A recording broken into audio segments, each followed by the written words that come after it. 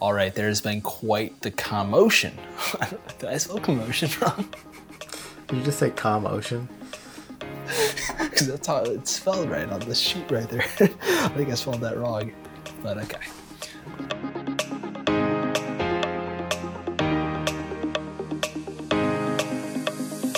Returner Nation, we are back and better than ever with a new edition of the Weekly Rundown. I'm the Redder host, John Dolovacki. And I'm your better host, Wesley Harton. What are we talking about this week, John? Actually, I'd have no idea, so this is going to be a fantastic show. We're going to take a look at some of your amazing activities in the world of Strava, some news from around the web, but let's cut the chit-chatter and get started with the legend known as Barty. What do we got? Paul, what's up, man? We missed you. Paul knocked out the weekly half marathon Monday this week, as per usual. Paul said that he mostly avoided the rain, but he didn't avoid the gas. I don't really know what to say. Was it Hugh? Was it Dave H? Was it yourself, Barty? I mean, where was this gas coming from? The Athens gas out there is a scary thing. You definitely don't want to get caught in that. Barty is approaching number 500 for the weekly half marathon distance streak. He's at 492 as of this recording. Awesome work, Barty, and we'll see you next week. All right, Wesley, let's dive in with some of the craziest results we have seen in ultra running. This past week, Zach Merrin ran a marathon distance run every single day. John, this happened like 3 weeks ago. Has quarantine messed with your perception of time? I think so. I really do.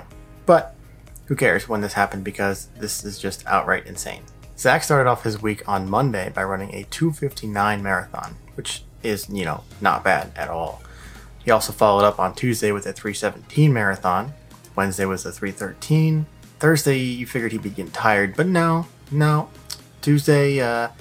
Thursday, he decided to run another marathon that was in the 2:53, and went on Friday with a 3:13 marathon, and this man is just unbelievably ridiculous, and ran a 3:13 again on Saturday with another 2:53 on Sunday to close it out. There's not much to say about that besides just absolutely ridiculous. Zach ran 183 miles in 21 hours, 44 minutes? It's just ridiculous. You know, John, that Zach apparently has a pretty ridiculous 100 beers, 100 mile time as well. I don't know what it is personally, but I'd love to hear what it is so I can set some appropriate goals for 2020. What do you guys think, Regeneration Nation? Zach versus Wesley? Could it happen? 100 beers, 100 miles, 1 week? I'm in. I think there's something there. Yet again, unbelievable effort, Zach. One of my favorite results from this past weekend came from my favorite place to run in the Midwest, and that is the Shawnee Forest. Alex Gold decided to set out and take the FKT of the Shawnee Backpack Trail Loop. The previous FKT holder was Chris Eveland with a time of 7 hours, 59 minutes over the course of the 37 miles. Alex started his adventure at 7:30 a.m. at the trailhead at the Shawnee Backpack Forest Loop. The Shawnee Forest is undefeated, and Alex found this out very early into his run. Just 1.5 miles in, he twisted his ankle badly on a rock. Alex said, and I quote, "It hurt whenever I stepped on uneven ground, and it is fairly swollen after the fact." This did not stop Alex, however, and he continued and completed the North Loop on pace for the FKT.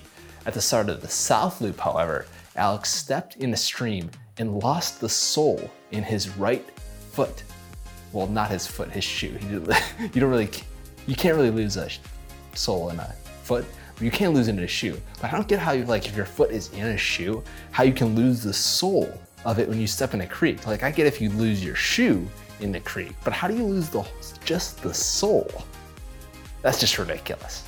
I don't even know what to say about that. Yeah, me neither. I think we need a video from Alex telling us what happened. I agree. Alex continued on and finished the loop in 5 hours, 44 minutes, absolutely blowing the previous FKT out of the water.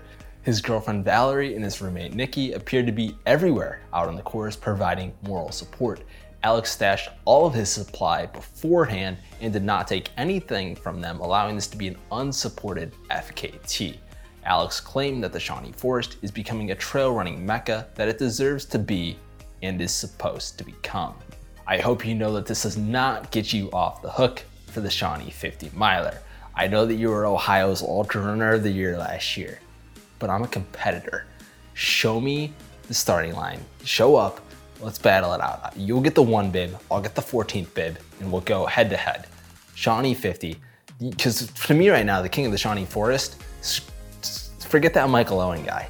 You know, I mean, he's done what he doesn't have a single FKT, he doesn't have a fastest time on the course, even unsupported. It's Ben Bruno from Vermont. Ben Bruno is the current king of Shawnee. Alex, show up this, whenever it is, and we'll take care of it. Let's go. And drunken rant. We mentioned a couple weeks ago that Andrew Waugh started a half marathon distance streak, like one does casually. Well, things have gotten out of hand. He officially ran a half marathon every day for 50 days. Andrew's been putting in 130 plus mile weeks, and his peak has been 161 miles over a 7-day period, which is just absolutely crazy. Andrew set out on the streak. It was hard to fathom what it would eventually become, but obviously it has become greatness. Andrew has been one of the best follows in the Ridge Runner Nation Strava Club during this whole process. Is he done at 50? Do you think he'll go any more? I bet he's done. Oh, no, I bet he's going to keep going. Come on. It's Andrew. True. He is a very impressive gentleman. Well, keep it up. We want to see more, Andrew. Good job. All right, Ridge Runner Nation, there has been quite the commotion coming from some allegations against Sean Blanton, otherwise known as Run Bum. Patrick Gallagher put out the story talking about an interaction with Sean where Patrick said back in 2016 he decided to run the Georgia Death Race, one of Sean's very popular and used to be a golden ticket race for Western states.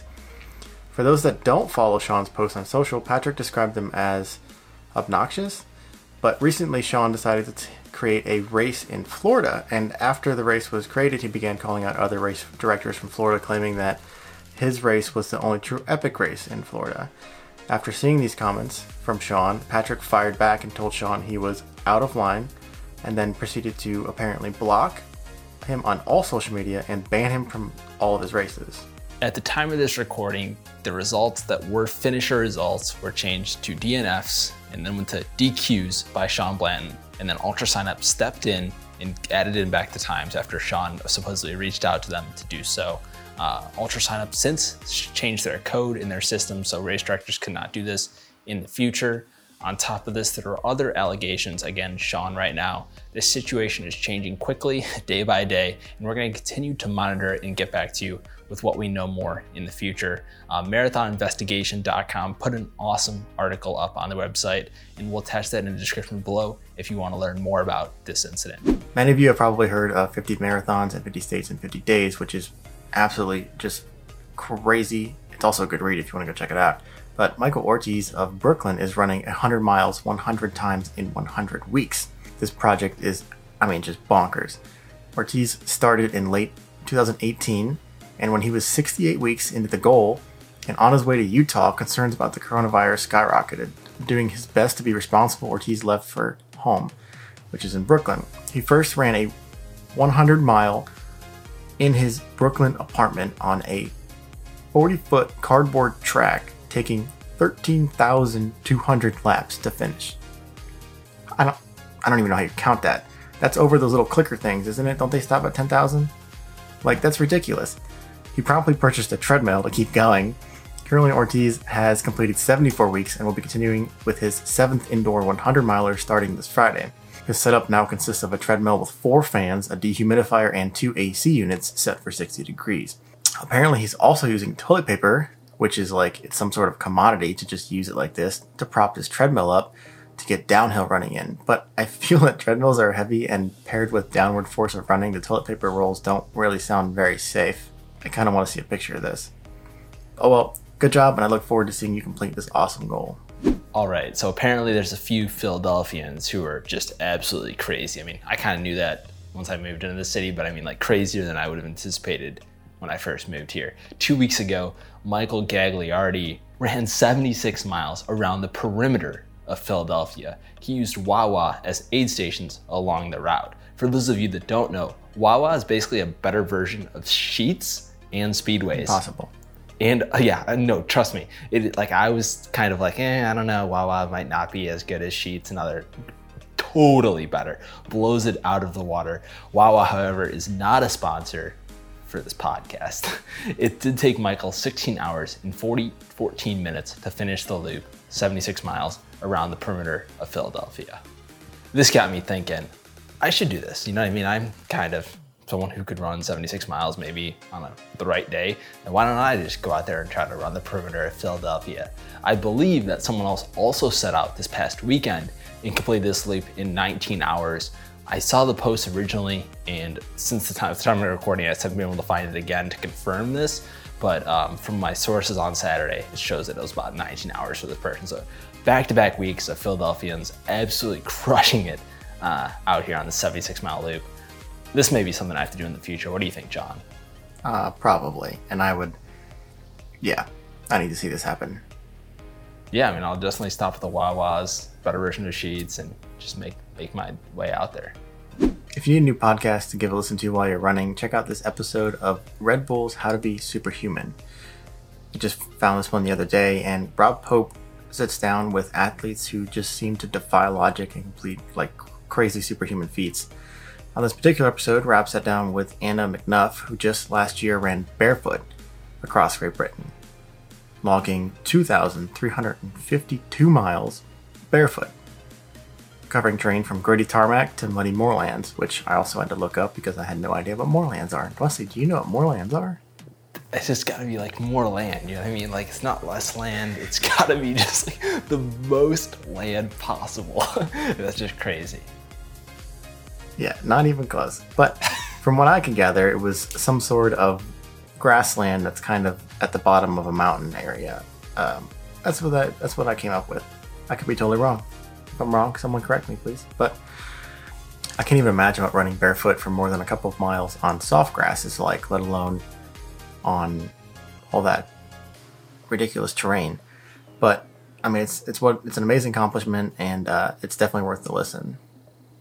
Yeah, I mean, I bet some dogs. I mean, we did the Ridge Runner Nation Dogs of the Year segment last episode, and I bet these dogs would love these moorlands and the grass that these people are running on. I bet that would just be top-notch grass for these people. Do you actually? Wait. Okay, John, quick second. Let's give a quick shout out here. The best grass in Ridge Runner Nation. Do you know who it is? Off the top of your head. No. You don't know who has the best grass in all of Ridge Runner Nation? Grass. At their house. No. This is confirmed scientific data that I've kind of processed. Don Lutz. If you don't follow Don Lutz on whatever, Instagram, Strava, he's everywhere.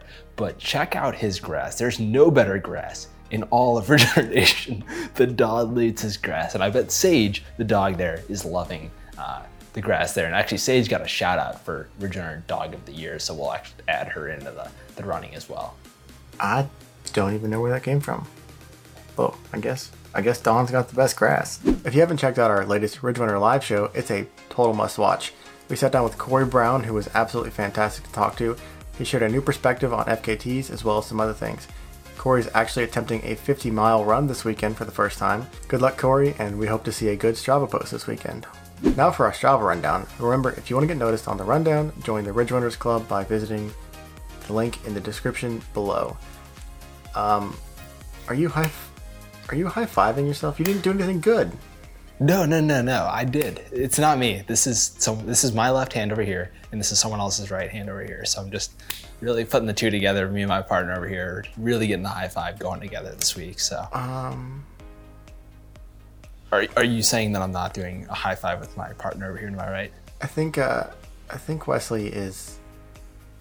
Unfortunately, at this time, Wesley has been removed from the show. It looks like Emily Deering got half of the world to run a marathon this past weekend for her birthday.